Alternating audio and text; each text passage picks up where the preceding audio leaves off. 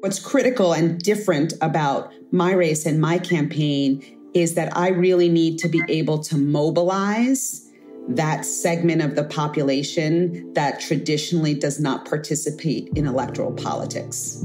And that means making believers out of people who the system has historically left behind.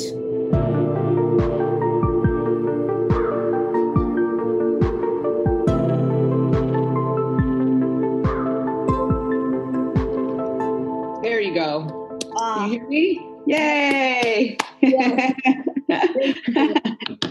Okay. So if you could just do it now. Yes. So try pressing record for me.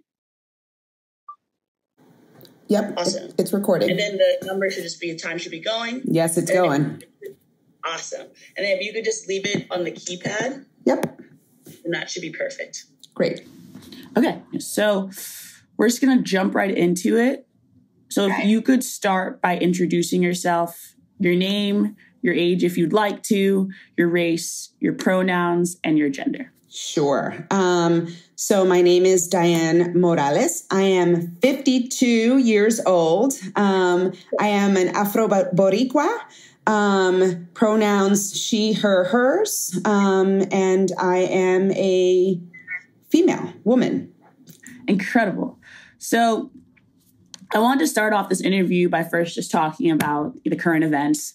So COVID-19, I know that you are running for mayor, and we're going to get more into that, obviously, which is so exciting. And I just want to know your thoughts, like what's going on with COVID-19? What advice can you give us? And then I'll dive into more specific questions. Yeah. So I want to thread the needle carefully here because I am not an epidemiologist or a doctor and don't want to give advice on some level, but I certainly have thoughts and opinions about all of this. I think that unfortunately, for better or for worse, COVID-19 is kind of, it's obviously it's a natural thing, right?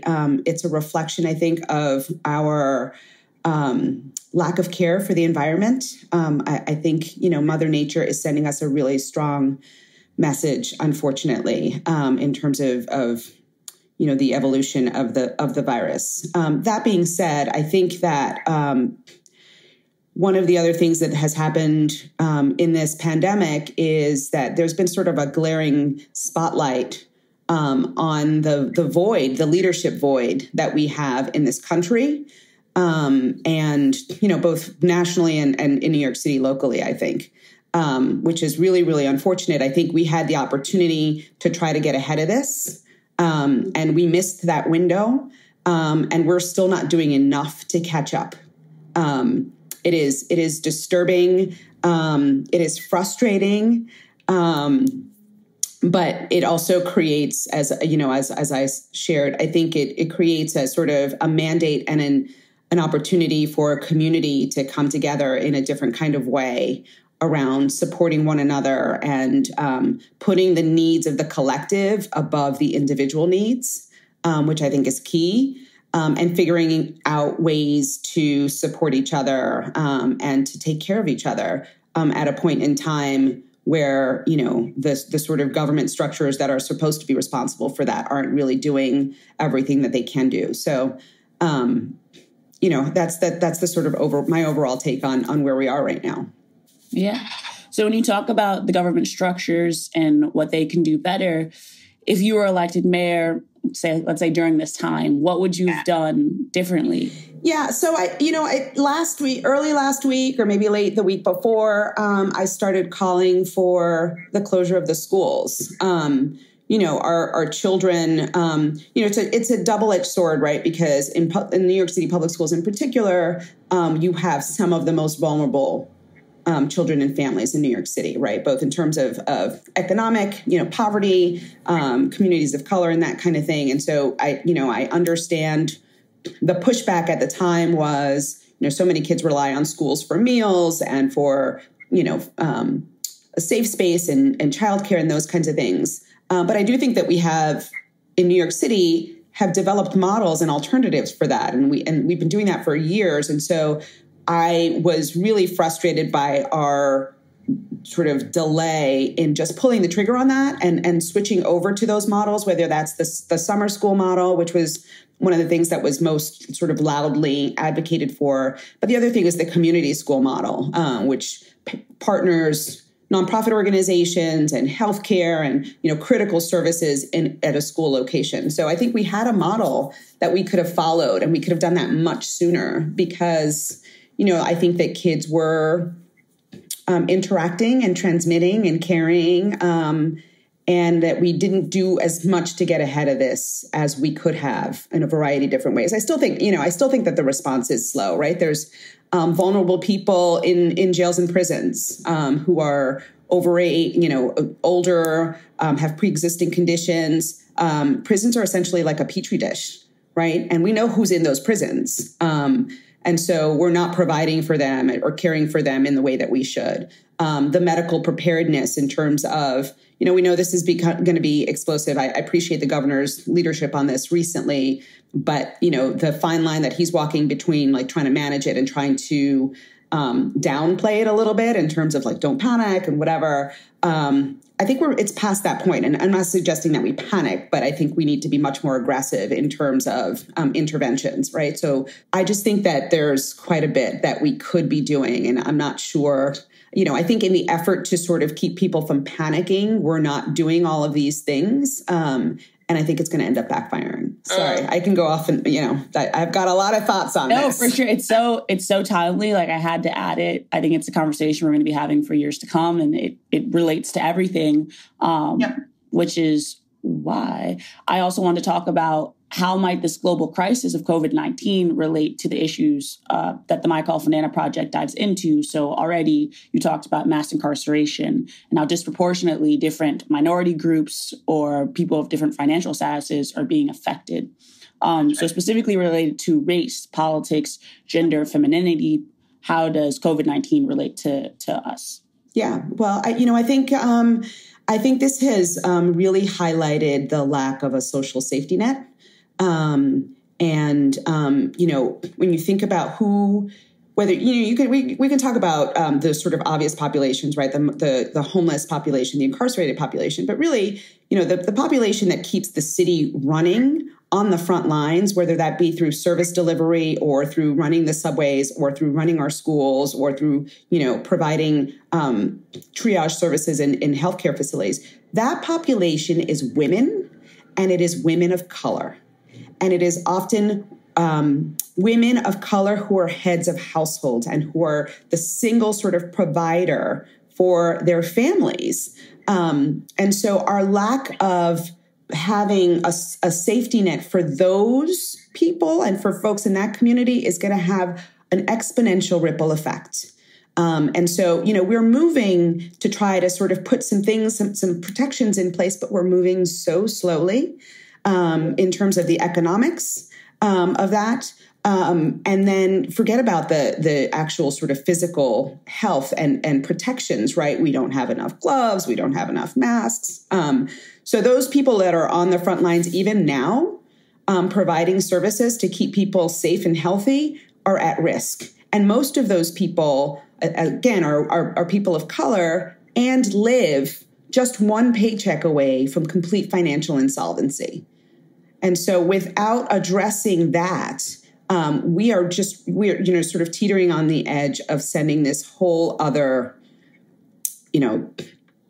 layer of the population into a much more vulnerable place. I mean, these families experience food insecurity, housing insecurity. All of these things are things that need to be factored in and need to be addressed. And we need to come up with a comprehensive solution that addresses all of those factors rather than continuing to sort of do one thing at a time. I think that's problematic. I think we're not being aggressive enough, proactive enough in getting ahead of this.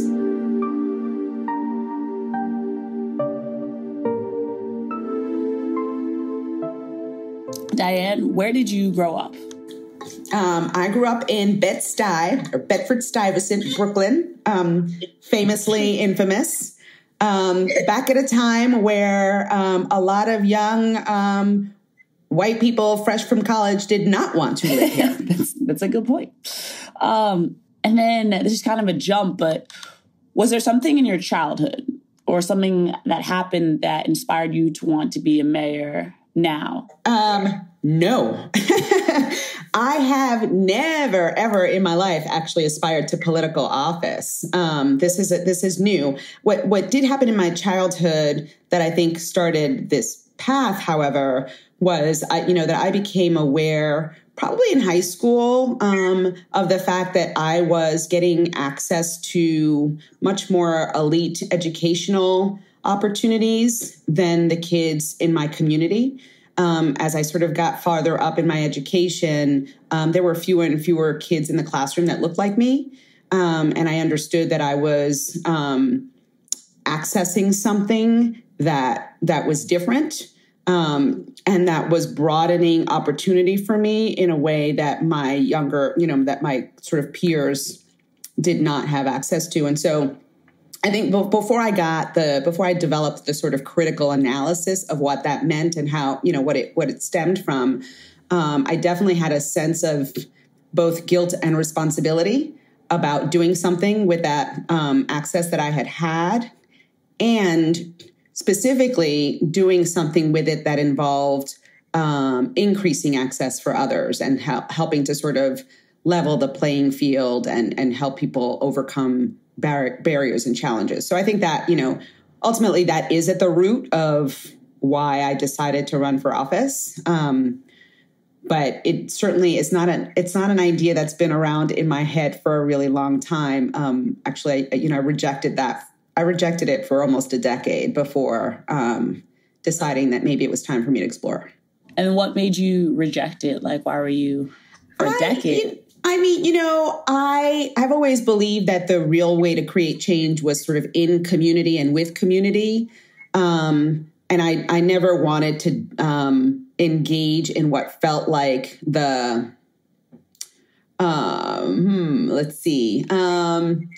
the lack of sort of genuine representation in politics, or what felt like the political games. I think, though, that in recent years, you start, whether you talk about the election of the current president, or you talk about the devastation of Puerto Rico after Hurricane Maria, and I got very involved in that. It became clear to me that as successful as I might be in my work in the community, there are structures and systems in place that continue to perpetuate the status quo, and that it's, for me, the ultimate act of a democracy is for someone like me or someone like us to run for public office. And the idea that we need to claim government as a representation of us. And I don't want to say take it back, because I don't think it's ever really belonged to us, but make it ours. And that we have a right to do that. And that it's only through doing that we're actually going to kind of create the change that our communities need. And so, I think all of those things together kind of like made me think, well, why not? Why not? And why not now? And why not me? So staying to that same point, like the government needs more people like us, right? We need to make it ours, right? So how do you think your perspective as mayor might be different as a woman of color? Sure. Lots of ways. Everywhere. Yeah. Like I said, having grown up as, my parents both came here from Puerto Rico. They came here separately. I'm the youngest of three daughters, first generation to attend college. I think there's a uniqueness in those experiences. There's a uniqueness in what I described in sort of going through the education system and recognizing the difference in access points and opportunities associated with that. Later on in my life, I became a single mom of two. And I think navigating that, the economics of that, navigating getting them education, they both had learning differences, so struggling through that and recognizing that I had education, I had advocacy, I had networks that I could tap into that made things a little bit more accessible to me and my kids, but still were so hard that I couldn't imagine what it would be like for anybody who didn't have those things.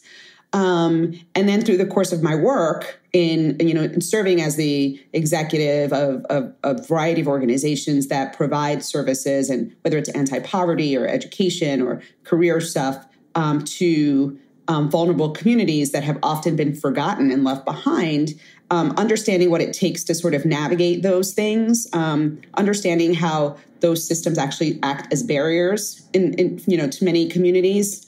And creating, workarounds or, finding the loophole around things to make things work. I think all of those things, all of those experiences together give me a unique perspective on the lived experiences of the majority of our communities.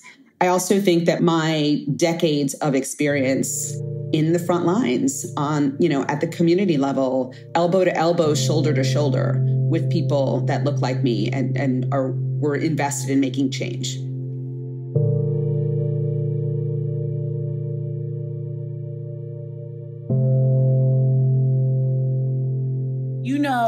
When we were first talking about the Michael Fernanda Project, right, this topic of hair has grown to be such an endearing and exciting and frustrating and saddening topic in so many different ways, right, for the Black female community. It's complicated. It relates to the political. It relates to the racial, relates to the gender, relates to sexuality, all these things, right? So now running for mayor, your relationship to your hair, how can you tell me a little bit about it? Maybe also diving into your relationship to your hair as a child, how that's grown, if you have a relationship with your hair. Yeah, I love my hair. Wow, so that's a good, I love that. I love that we're having this conversation and putting it out there. It's so important that our community create our narrative around this and own it. I grew up in the 60s and 70s. And back in the day, you wore your hair in pigtails or whatever, up in some way until the day where you were old enough to get it relaxed or pressed. And I remember being little and really, really being self-conscious about my hair. Probably didn't start until about fourth grade, right? Where I was sort of like, in Spanish, the expression is pelo malo, like bad hair. And the same thing applies to, our physical structure, physical attributes as well. But, the hair it almost felt like hair walked into a room first, right? And so I remember kind of looking forward to the day when I'd be old enough to be taken to get my hair done. And so I spent years, that happened, I think I got that done in fifth grade, at the end of fifth grade. And I spent years after that going through the routine. It's, Sundays, you wash your hair, you put the big fat rolos in it. And then you put the doobie, right? The wrap around your hair, which I never learned how to do actually, but my mom was really good at that stuff. And I lived like that. I lived with that for decades. It actually wasn't until the summer after my son was born, my son who's about to be 22, that I was just like, I can't do all this, right? New mom, I was a full-time doctoral student at the time and trying to do my hair. That just was not going to work. And so I cut my hair off. I went almost like really, really close in the back. And then I had like curls in the front. And at the time, the length of our hair matters too. Like, culturally, you get sort of all sorts of definitions about that. And so I remember being criticized about having my hair short, about having it curly. And it took a lot for me to sort of learn to kind of tune that out and just take pride. The other thing is once you go natural, you have to learn all sorts of different ways to take care of your hair, like all the rituals and all the products and everything changes. So like you're starting from ground zero in terms of learning how to care for yourself. I have, been really blessed over the last 10, 15 years or so, in terms of like having hairstylists that understand our hair, right? In terms of a haircut. If you want a little color or a little, you want to sass it up a little bit. It's different. And there hasn't been, the industry for us is still a fairly new industry. But I am at the stage where, I love my curls. I do see it as part of my identity. And I do see it as part of a political statement about who I am and loving myself and loving from whence I have come. And I understand that not everybody is as evolved. And I'm willing to help, educate and bring people along. But I am no longer prepared to let people hold me back. People's opinions hold me back, or people create their own definitions of who I am based on that. That's really awesome. Was there a moment when you realized, right? So you said like when you had your first child, right? So Ben, he's 22. So you were in like your 30s at that point, right? So one of the things that the My Colorful Hair Project wants to do is we want young girls like at 2, at 4, at 5 years old saying, I love my curls and I love my hair and this is who I am, right? Do you have any thoughts or advice on how someone can have that realization before turning 30? Before they're an adult? Yeah. Yes. I mean, I think so much of that is about our generation, your generation, right? What we model, what we talk about, overcoming stereotypes, and that kind of profiling, and just being strong and powerful and embracing that, right? I think that we still have a long way to go, right? The amount of shaming that's happening nationally, at schools or in workplaces around these issues is still highly problematic. But what I think is powerful and promising is the extent to which those things are being highlighted, and, the extent to which there's a sort of increasing elevated voice rising against that, right? And the extent to which there is a hair industry that is growing for us and by us. I think that's really important. And I think, we can't shield completely our children from the world at large. But we can do quite a bit to help focus and shift the messaging and the narrative that our children hear. And I think that's really, really important. Had I had, truth be told, part of the messaging that I got was obviously from society at large, but also from my own household. What are some of the things that were? Well, my mom has quote unquote good hair. Beautiful, long, flowing dark hair is what I remember when I was growing up. And my dad has, had an afro. And I don't think there weren't any ever intentional sort of direct, like, you've got bad hair. But, obviously my hair was harder to comb and, and to manage and style. And there were so many subtle messages. My parents have come a long way since I was a child, and wouldn't do or say some of the things that they did or said back then. But they, there were conversations about my bad hair. There were conversations about, our blackness or lack thereof, or arguments, right? Listen, you can't, look at me and even begin to assume that there isn't any blackness in me. Like, I am a Black Latina, right? But there was resistance to that, right? For all of the stereotypes and all of the internalized racist reasons that we've all been exposed to in some way, shape, or form. So, I think it's a slow process, but I do think that there is an important role that we are playing that other, that and the generations since us, and I'm saying us, I don't know what generation I fall into, baby boomer maybe,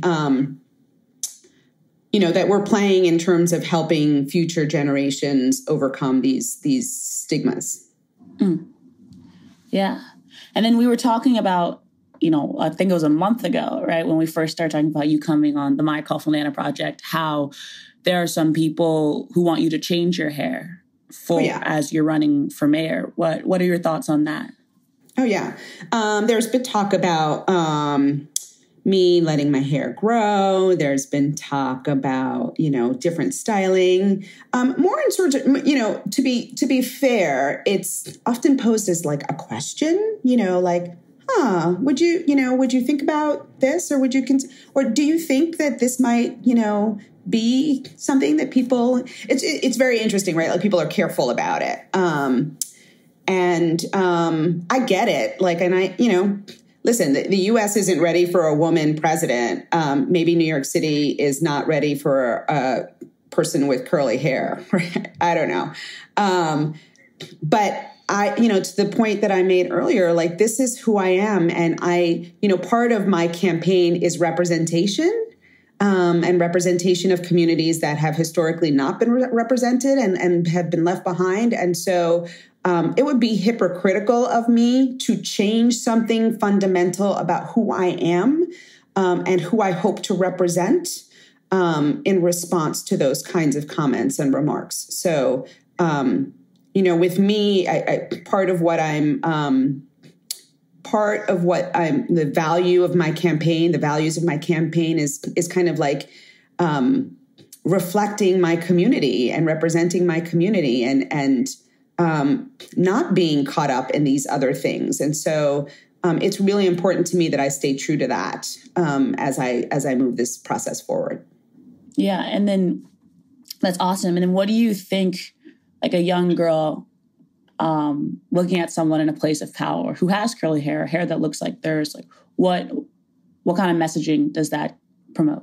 Yeah. I mean, I think, going to my point of like wanting to reflect the community, I think it's so powerful and so important for young people to see someone that looks like them in positions of leadership, people who are unabashed about who they are and what they look like, who are proud of who they are and what they look like.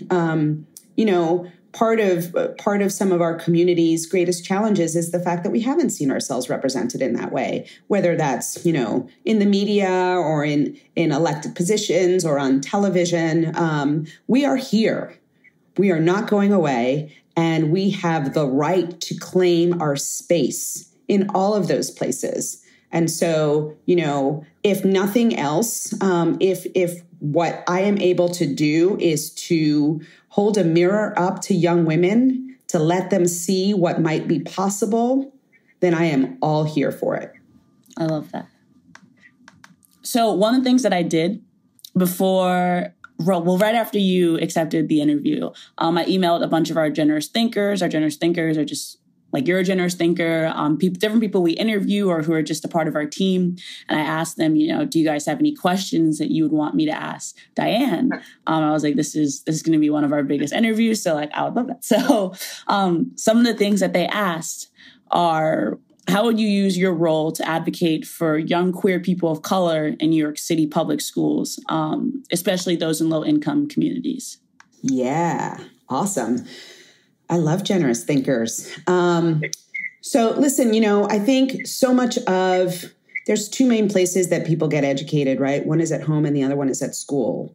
And I don't think that our schools do enough to educate kids about gender differences, sexuality differences, identity differences. And I think it's really important for us to embrace that in the classroom. And that means creating curriculum so that that is an active part of what we're teaching, not a passive thing, not something that, kids learn from each other, but something that we are taking a proactive role in teaching, educating, demystifying, destigmatizing. It is our responsibility to create a safe space for everybody. And so, that is something I think is important. I think training teachers differently so that they are embracing that. And if if they're not able to embrace that, then I don't know that they belong in the front of a classroom, right? Our children need to feel accepted. They need to feel safe. No one's going to learn anything if they're not feeling individually safe and accepted. And so that is something I feel very, very strongly about. And part of that involves, I think, engaging the community in the creation of that curriculum and what that needs to look like and how it gets rolled out. Having people, again, representation matters. Having people, concerted efforts to make sure that some of our teachers reflect what we're teaching as well. I think that's also really important. And really making it something that is an acceptable topic. Like, it's so taboo, it's so hidden. All of that contributes to the stigma. All of that contributes to all of the mental health challenges that our children and youth are experiencing around these issues. And that is actually killing us. And that is unacceptable to me as someone who has done so much work in that community and worked so hard to help contribute to the self-acceptance and the sort of community safe spaces. That is definitely something that's really important to me. And I think we have a lot of progress to make on that front. Yeah.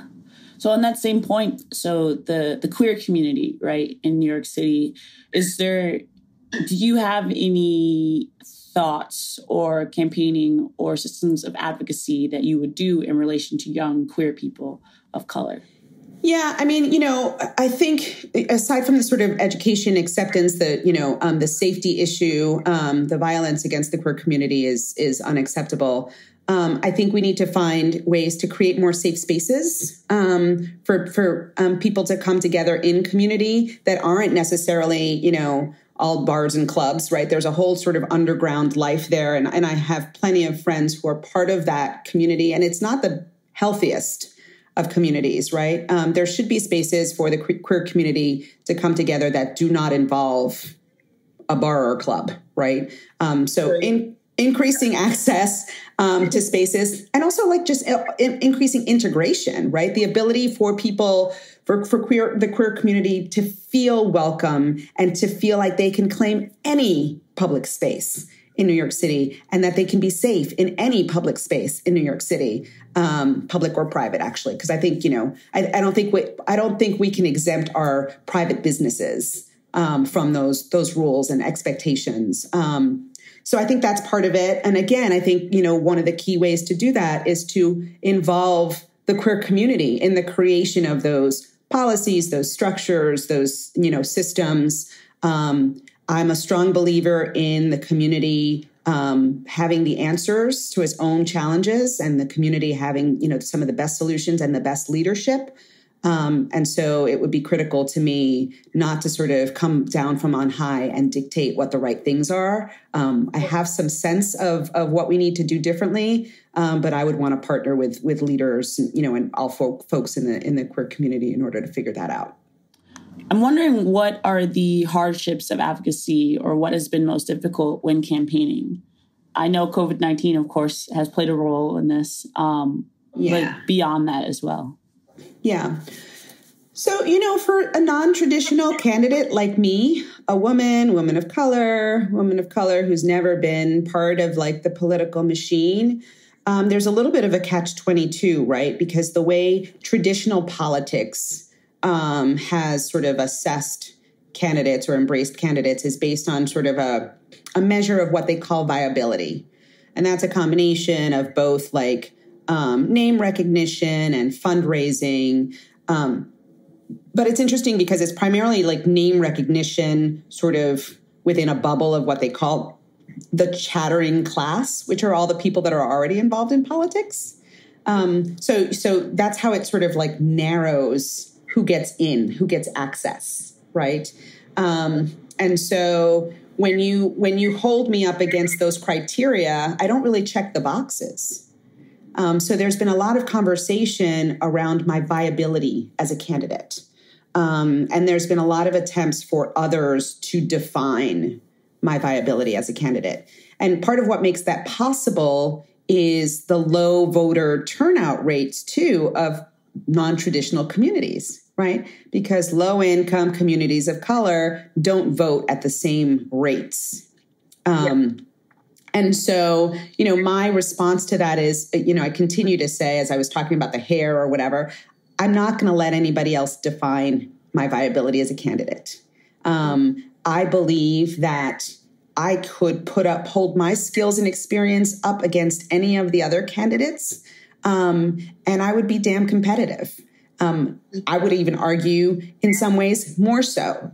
But what's critical and different about my race and my campaign is that I really need to be able to mobilize that segment of the population that traditionally does not participate in electoral politics.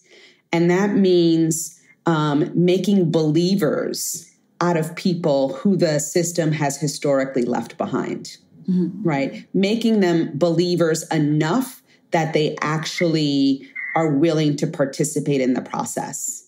Whether that means by, signing petitions or being willing to donate $1 or, showing up to vote. The surest way for my candidacy to make sure that we get heard and that it resonates is to mobilize and to create a movement from among people that really are ready for change. And that understand what it means for them to take that power in order to create that change. Got it. Awesome. And then my last question, which I ask all of our generous thinkers, why do you think it's important for the Maya Kulfan Project to exist, but also to expand and continue these conversations? I think I was so excited to hear about this project because I think it's really, really important, again, to rewrite the narrative in a way that we can control it, right? It is our story to tell. And so we should be the ones telling it, and creating a platform that elevates that storytelling and that enables us to share it with the broader collective is critical and can play such an important role in instilling that pride that we were talking about for the next generation in who we are and what we look like and how we style our hair. And recording that and, documenting it in a way that is different from our sort of oral history traditions, I think is also really important because it becomes something that can't be rewritten by someone else. And I think it's important for us to be able to own our own narrative. So I'm really, really grateful to you for coming up with this idea and this project and doing this work. Thank you so much. Thank you. Is there anything else that you want to share, or is there any other way that people can maybe get connected in terms of voting or anything like support you in any way? Sure. So the campaign has really, truth be told, the campaign's going to take a little bit of a hit right now, a little bit or a lot. Because of the virus situation and because we've actually shifted our focus to creating resources for the community, finding ways to connect people to counter this sort of sense of social isolation that people might be feeling. So we're working on creating virtual communities so people can come together and connect so that people can find out what resources are available, and also so that people can help others where they can. So I would direct people to our website. It's Dianne, DIANNE.NYC. There is a banner at the top of the website that takes you to a page on the website that lists all of the resources that we are putting together for the community around this stuff. There's ways to get involved in terms of volunteering and helping with these efforts. And people can follow my social media as well.